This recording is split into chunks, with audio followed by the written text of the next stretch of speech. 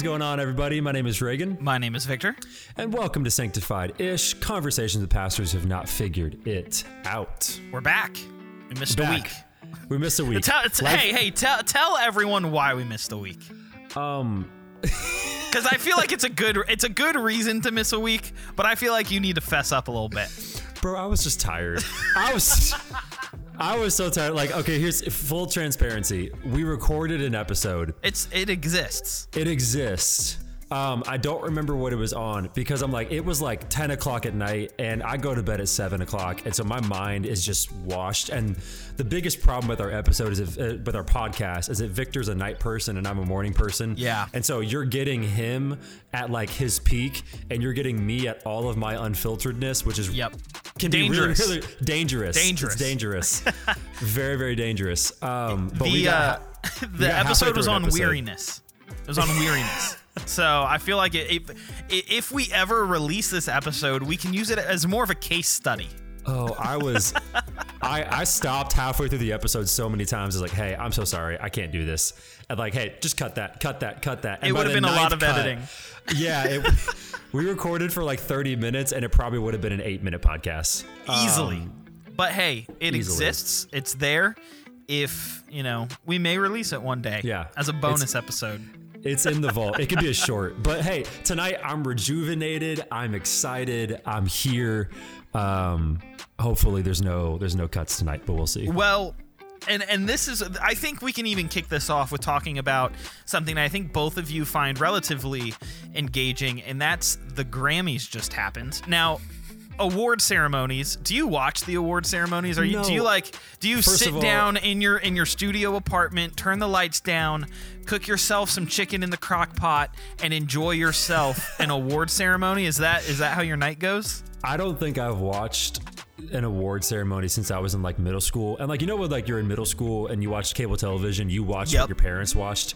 And I think that's the last time I watched, it's when I watched American Idol when I was a kid. It's like, I didn't choose to watch American Idol. My parents watched American Idol and I sat there in the living room. That was probably the last time I watched the Grammys. Okay. But I do care. I'm like, I want to see who got the Grammys. I care about the aftermath more than anything else. The Grammys were kind of a mess this year. Some of the awards, I don't know what it was, Song of the Year. Had you ever heard of that song? It was just like some random song. I thought Harry Styles won that. Or was that Album of the Year? That was album. Yeah. It was by a person I didn't even know. She got booed as she walked onto the stage because people just didn't know who she was. I would have rather the ABC person get the Grammy. ABC. Yeah, that one. It was just a nobody. That song has been remixed into so many different EDM. I don't even know what the real one is. That's weird. Yeah, it was kind of wild. I haven't watched an award ceremony ever. I think the only award show or award ceremony that I've watched was it was probably the Dove Awards when Lecrae, in 2010, won Christian hip hop album of the year. That was probably the last award show I watched. Is that because of your 116 calf tattoo? It's what inspired the tattoo. That's my second favorite thing about you. Is one, did you know Victor has a Peloton? I knew it. Did you know that he has a 116 calf tattoo? Unashamed. Well, here's about the Grammys. This is a perfect segue here. Yeah. Mav City was at the Grammys. Yeah. And there has been a little bit of what's the word? Controversy surrounding Mav City. There's been some tea. One because they performed with Quavo, who was doing a send off for Takeoff, which is super sad, super tragic what happened. Yep. And so they were like, hey, shouldn't be performing with Quavo. And then there were just people that were upset that they were at the Grammys. And then there were Christians that were upset at the whole Sam Smith stuff. I think Sam Smith literally just came out dressed as the devil, and Christian TikTok, Christian Twitter blew up, dude. Yeah. That were shocked that somebody that doesn't love Jesus would come out dressed as the devil. It's shocking. I know. But yeah, it's really fascinating to me because when you look at the people, non-believers don't criticize Harry Styles the way the believers criticize Mav City. It's like no unbeliever was looking at Mav City and just being like, man, they spoke Jesus from the stage. How dare they? The people that were actually criticizing Mav City were Christians. Yeah. And the people that were coming after Sam Smith were Christians. And I'm just like, speaking for Mav City, I'm like, those are our own. Those are our people. And if that's how we treat our people, man, how do we treat people who were not in the house of God? How do we not treat Christian artists? And I'm like, I just think it shows the discrepancy between, I think, the teachings of Jesus and what we're called to be and how we act and how the world views us. I think there's how the world views Christians, I think is a tough topic right now. Yeah, and it's really interesting, especially with like the Sam Smith stuff. And I think this just points to a larger issue in the church. But it's like the church seems to be much more concerned about dealing with particular sins of non-believers rather than giving them Jesus. And so like we want to fix someone's homosexuality before we want to give them Jesus. Or we want to fix someone's addiction before we want to give them Jesus. And it's like, man, we are attacking the symptoms rather than getting to the root of the issue. And it's like, man, if we give people Jesus, man, like his grace, his mercy, his holiness, his sanctification is the thing that draws people out of the bondage of sin. But it's like we almost try to play the role of God in breaking people's sin, and we miss the gospel. And it's like people will come after Sam Smith and be like, how? Like, yeah, sure, sin exists. Like, we shouldn't be surprised. Yeah. But it's like the biggest issue isn't that he wore like a bandana with some horns on it. Like, that's not the problem. Like, the problem is that he needs Jesus. Yep. He doesn't know Jesus. And this is one of my favorite illustrations, but I think it illustrates this perfectly. Like, do you remember PEMDAS in math class? Like, do you remember that whole like I do. system? I thought of The Sweet Life of Zack and Cody really quick when Mosby was teaching London Tipton how to drive. Yeah. And they were learning the Prindle. The Prindle? How did you? Sorry. Hold on. Weird side. How bad of a math student were you to mix up PEMDAS and Prindle? They're close. I went to seminary. I took Math 1. Okay. But yes, I do know. What? That's the order of operations, right? Yeah. So basically, the whole framework for PEMDAS is that the framework is that, okay, the math can be correct, but if the order is wrong, the problem is wrong. So like you have to go through like parentheses. I don't know what the E stands for, but like multiplication, division, addition, subtraction. Like exponents. That's how you exponents. Sure, Math 1. But like you go through it, and like the order in which you solve the problem matters. Even if the math is correct, the order matters. And I think what you're saying here can relate to that. It's like, it's not that sin isn't an issue. It is. And it's like, we should call out sin, but order matters here. The most important thing is not that person is sinning. The most important thing is that person doesn't know Jesus.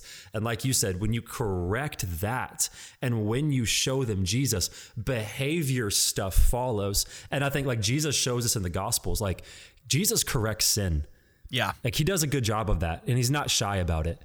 But like, I think of like the woman caught in adultery, all the religious folk have stones, and Jesus comes up to her. And he's like, has anyone condemned you? She's like, no one. And he's like, great. I don't condemn you. I forgive you. And like, we miss this, but when Jesus says that, like the ability to forgive sins, the ability to not condemn was done by God alone. Yep. And so what he's saying, he's like, I'm God, I'm God, I'm God. This is what matters. I'm God, I'm God. Now therefore go and sin no more. Yeah. Like the behavior change came after an experience with Jesus. Yep. And I think a lot of the times, like, I think one of the reasons that the world hates Christians right now, like, yes, we're living in an increasingly unchristian society, in an unchristian world. That sucks. Boo-hoo. Like the world has been unchristian long before it was unchristian in America. Like one of the reasons I think the world hates Christians right now is because we attack behavior before we show them our Savior. And like, okay, so here's how I want to frame this whole episode. John 15, verse 18. Jesus says this. It says, if the world hates you, know that it has hated me before it ever hated you. Okay. a couple things we know that are true in there. One, the world hated Jesus. Two, the world is going to hate us if we follow Jesus. And then the third question I want to present to us is does the world hate Christians for the same reason that the world hated Jesus? That's good. Are those two things the same? Or is the hatred that we're experiencing today a result of something else? Christians, we seem like it's almost like a game, right? This is what I've noticed. It's almost like a game. How can we get people to hate us? And it's like, if we can just get the hatred meter to go up any means necessary, then we're winning, because the Bible says that the world's going to hate us.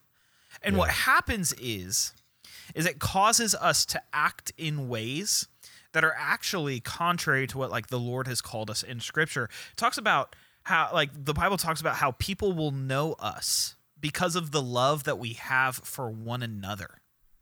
That is an apologetic. It's also found here in John 15. It's one of the greatest defenses for our faith is the way in which Christians are to love one another. And going back to this Mav City thing, is what we have demonstrated is not love for one another. What we have demonstrated is actually hate towards one another, so that when a non-believer looks into the Christian culture, the sphere that we're in, what would make someone say, I want to be a part of that? Yeah. That's not groundbreaking. It doesn't look different than the world. It doesn't look different from cancel culture, which you should go check out that episode. It's a good episode. But it's not different. Yeah. We look the same. And if we look the same, there's nothing compelling for people to desire to want to be and to know the God that we serve. And that's where Christians have just gone so incredibly wrong. And I think, and I'd love your thoughts here on this, I think this is particularly a Western church problem. I don't think I've seen this similar thing in the non-Western church context. I would agree, but that's because I think the West is becoming predominantly non-Christian. And that hasn't always been the case in places like China and Afghanistan and different places that have just never really been predominantly Christian. So they've never been the predominant cultural standard. And in America, we have, at least quote unquote, we have been for the last probably 100 years or so. And that's changed. And so now, I love that you even said, it seems like sometimes Christians are pursuing hatred out of a sort of martyrdom. That is hey, if the world hates me, that means I'm standing for Jesus. And I want to be careful, yes and no. Because our call is not to pursue hatred of the world. Our call is to pursue Jesus and to follow him and pursue after him. And here's the thing, one of the fruits of following Jesus, what he says in John 15, is that you will be hated by the world. Yeah. But not because we poke our finger in everybody's business. Saying sin is important. It is. But one of the core doctrines of the gospel and following Jesus is that you are not your own God. Yeah. It is to take up your cross daily, die to yourself, and follow him. That right there is an already offensive statement to the core of who people are, that they do not own themselves. Yep. They do not control their destiny. They don't control their future. There's a God who created them, made them, and he is Lord over them. That right there will make the world hate you. Yep. And so the hate that Jesus got, this is so fascinating to me. Jesus didn't get killed because he pointed out sin in other people. Jesus got killed because he claimed to be God. Yeah. And the fact that there is a one and only God, and it was this guy named Jesus, the word became flesh. That is why the Pharisees crucified him and killed him. And that what Jesus is saying is if you follow me and claim to people that there is one way, this man named Jesus, he is the only way to salvation, that is going to cause the world to hate you. And that's a fruit of following me.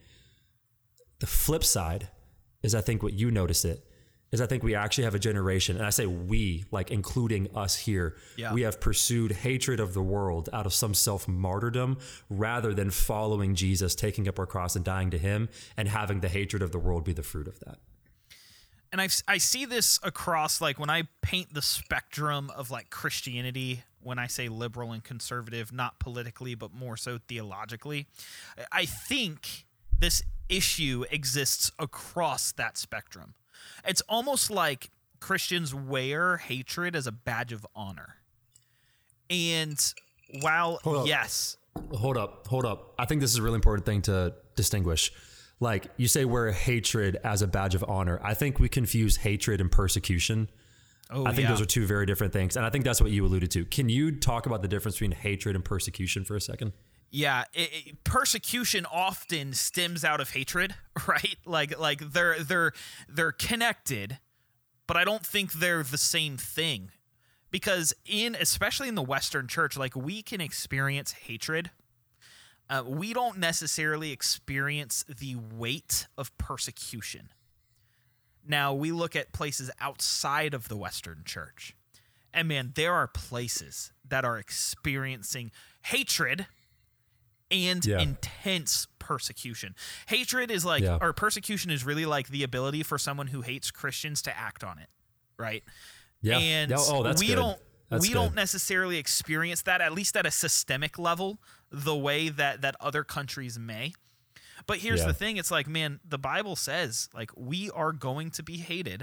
It doesn't say that that's where our glory comes from. It doesn't mean that that's a patch that we get to stitch onto our shoulder and wear as, like, this, man, like, I am this hated Christian. And it's like, man, we even see all throughout church history, like, martyrs dying for the sake of being martyrs rather than dying for what, like, God has called them to.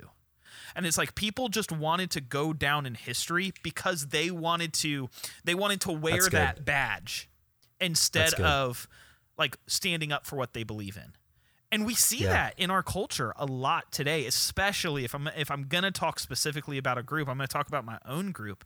That's the super reformed people. And it's like, you look at this group of people and it's like you almost can't engage in conversation because the cop-out response here is, well, I should expect this. I should expect people to not agree with me because I'm standing up for truth. And what happens is we don't allow iron to sharpen iron because we use this default stance of, well, the Bible says not everyone's going to agree with me, and since I'm standing up for truth, I just have to accept that. And it's like this uber cop-out that does not allow us to engage in any level of conversation at all. Yeah. We have a lot of truth warriors and not a lot of followers of Jesus. And also, truth is subjective. So, like, you may be a truth warrior, but it's also your perception of truth. And to say 100% of truth is a pretty naive thing to say. Yeah. Like, everybody's truth outside of God's revealed truth is subjective. Yeah. But I think one of the fascinating things with this is, like, man, honestly, like, actually, not fascinating. The heartbreaking part of this is that our behaviors in these areas keeps people from knowing Jesus. Yeah. So, like, that's why this is an issue. Like, do they hate you because you're following Jesus, or do they hate you because you're a jerk? Like, those are two different camps, two different types of hate. And, like, I know that, like, I've even experienced, like, one of my best friends in high school, she didn't know Jesus, and we used to sit at the table every single day and we would just argue about whatever, like, political God thing is going on, my view versus your view. And we would sit down at this table every single day, and bro, we would just argue and talk. And, like, it's not that, like, standing up for what is true is wrong. It's not that standing up for scripture is wrong, but I'm like, that didn't lead her to Jesus. Yeah. That just showed her that, like, I can raise my voice to a level that is louder than hers. Yeah. And I think for a lot of us, like, we have lost the pursuit and the heart of Jesus for other people on the hill of I'm right, and this is my position, and this is my truth, and I'm going to stand on that. And I think Paul actually balances this really, really well, like, more than anybody else, because Paul did not deny scripture. Paul did not back down from truth. Like, Jesus is the only way. Praise God. Yeah. But Paul also says, like, I'm going to relinquish all of my rights, like, all the things, the freedoms that that Christianity has given me, I'm going to relinquish that for the sake of you knowing Jesus. Yeah. And I think like our church has this phrase that I think is really helpful for this. And it's like the gospel is offensive and nothing else should be. And so like the message that we carry is so offensive to who a person is as a human being, that you are not your own God, that whatever pleasantries I can put around that, whatever things that I can take off the plate so that you can hear the gospel, man, I'm going to do that. Yeah. I'm going to do that. And the heartbreaking part is that people never get to see our Savior. Yep. They never get to see that beauty because our behavior in pursuit of the hatred of the world honestly keeps them from seeing the beauty of the gospel. I like that you shifted to heartbreaking because, man, like I look back at my time in high school and I was blessed in a lot of ways, one of which was that I had a mentor that still, like to this day, really cares about me and helps me grow in my spiritual walk. And from a really young age in 9th grade, he started walking me through like really intense study about the Bible, about theology, and I loved it. But what happened was very quickly I began to weaponize that knowledge for the sake of argument rather than the sake of Jesus. And so like I remember this one time very specifically. I was a senior in high school. My brother was a freshman. My brother was having a conversation at his table with a group of guys about evolution. Okay. And he called me. He was like, Vic, I'm getting crushed over here. Can you come and like help me out? So I'm like, oh, like tag me in, coach. Like, let's go. And I remember I walked over to this lunch table with the biggest ego. Man, it's so convicting even to think back to. And I remember sitting down at this table and for 20 minutes reaming these freshman kids about evolution and what the Bible says and that God exists and all this stuff. And I raised my voice louder. I was a better speaker. And so I could, weaponize my rhetoric. And there were things that I was able to do to make them turn off, to shut down, and for me to walk away with a sense of superiority. Mm-hmm. The one thing I didn't do in that conversation was share the gospel. Mm-hmm. And it's like, when I look back at that, the most heartbreaking thing is having the knowledge, experiencing the gospel, experiencing the grace, and then failing to share that with other people. Because, man, you're right. The gospel is offensive. It attacks the very nature of who people are. Yeah. And if I am a bigger jerk than what the gospel calls out in people's hearts, then, man, like I am failing to communicate the gospel effectively. And it's heartbreaking. Yeah. Like I will live the rest of my life walking in the freedom and grace that God has given me and redemption through that, man, praise God. But it's like Peter, when that rooster crowed, man, I'm going to think back to that moment when I denied Jesus, when I didn't share the gospel. And it serves as a reminder. It's tough. It's heartbreaking. Yeah, I think it's good to mention, like, it's easy to point fingers and say, like, the Big C church, the Christians out there are the ones doing it. Like, no, it's you and me. Yeah. And I think it's a lot of us, like, we've all fallen prey to this at some point or another. We all haven't loved as Christ has loved us. And I think that the fascinating and the heartbreaking part of this is, like, yeah, you talk about the redemption and you talk about, like, hey, like the Lord has worked and gone through that. But man, like what I want more than anything else is I want to love people the way that Jesus loved people.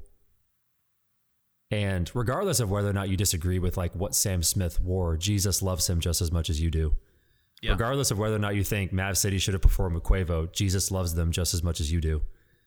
And like that love for people, the way that God loves us, is I think what's missing in my own heart, and I think what's missing in the heart of a church. Yeah. Is it like, I maybe it was a professor that said this, but like God's love doesn't mean he doesn't call out sin. Like that's part of God's love. But like the overarching umbrella of God's love is that he will be truthful about your sin and he will love you enough to die for it. And like that heart for people, that's how Jesus loved us.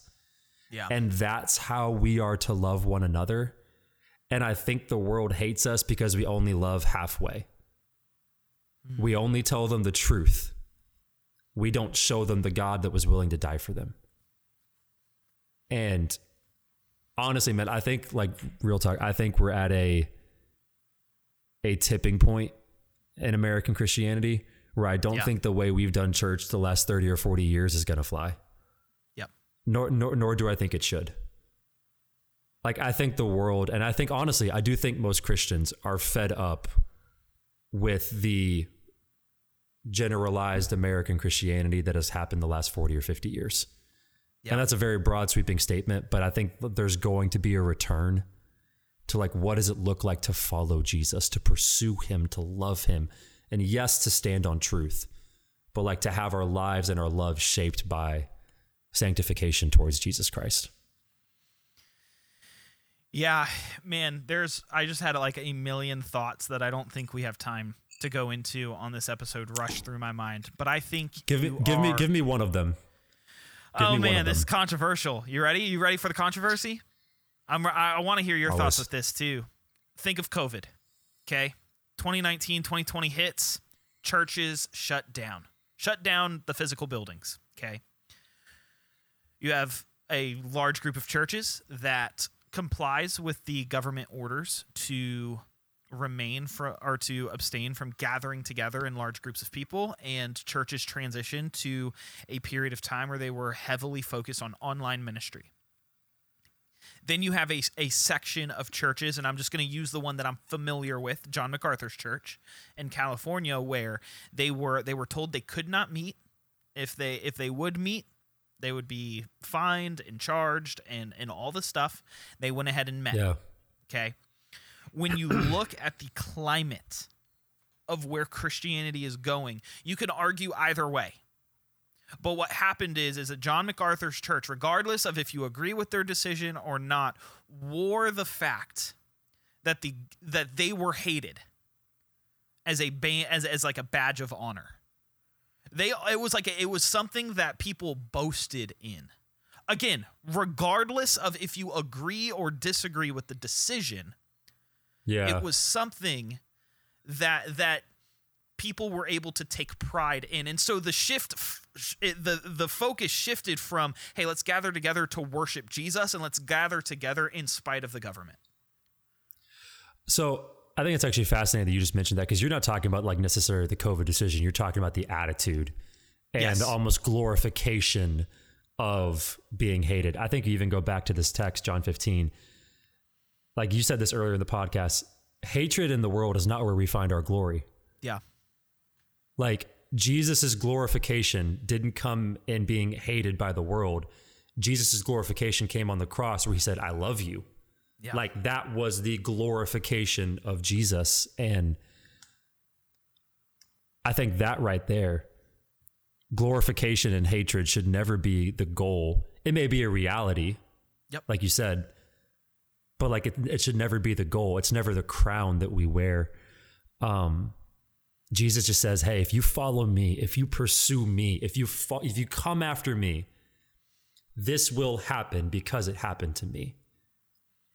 Yeah. And like, I think what you're saying is it's a perspective shift from like, we're very like fruit focused. What's the fruit of following Jesus? Let me pursue this, when we need to be focused on Jesus and following him and pursuing after him. Because also a fruit of following Jesus, yes, is hatred by the world, but it's also a love of others. Yeah. Like following Jesus means everything about us becomes transformed into his ministry. And his ministry was a lot more than just being hated by the world. And that's what I think, even kind of where you're going back to there, I think that's where we kind of long to get to as a church. Yeah. And bringing up just like the future of the church, especially in America, I think that is a fascinating conversation that would make for an excellent podcast. And I want to toss this out. If you're listening to this episode and you have thoughts, email us. Let us know, where do you think the church in America, Big C Church in America, is going to be in the next 5-10 years? I would love to compile a handful of emails and just think through together as a group what we're processing, because I think you're right. I think in the next 5 to 10 years, we're going to see a shift. What that shift looks like, where we go from there, I don't know, but I think COVID may have been somewhat of a catalyst for the church to begin to shift. And looking at where like places like New York are beginning to not allow churches to gather in public schools, there are going to be a lot of places that begin to follow suit. And as we begin to see governments pushing churches out of public buildings, I'm really curious to see how the church responds. And so if you guys have thoughts about that in particular, email us, sanctifiedish@gmail.com. We should read through them and then do a whole episode just chatting through what you guys say, because I think that's interesting.